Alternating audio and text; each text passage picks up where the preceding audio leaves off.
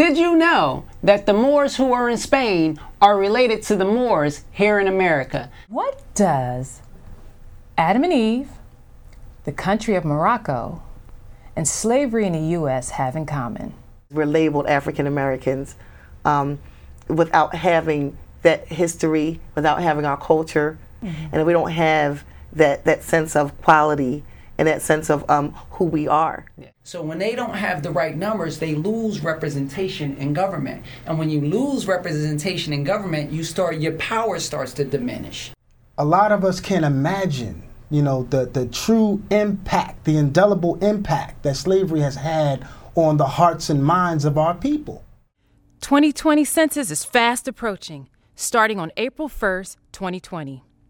The addition of race-class definitions have been added to this census.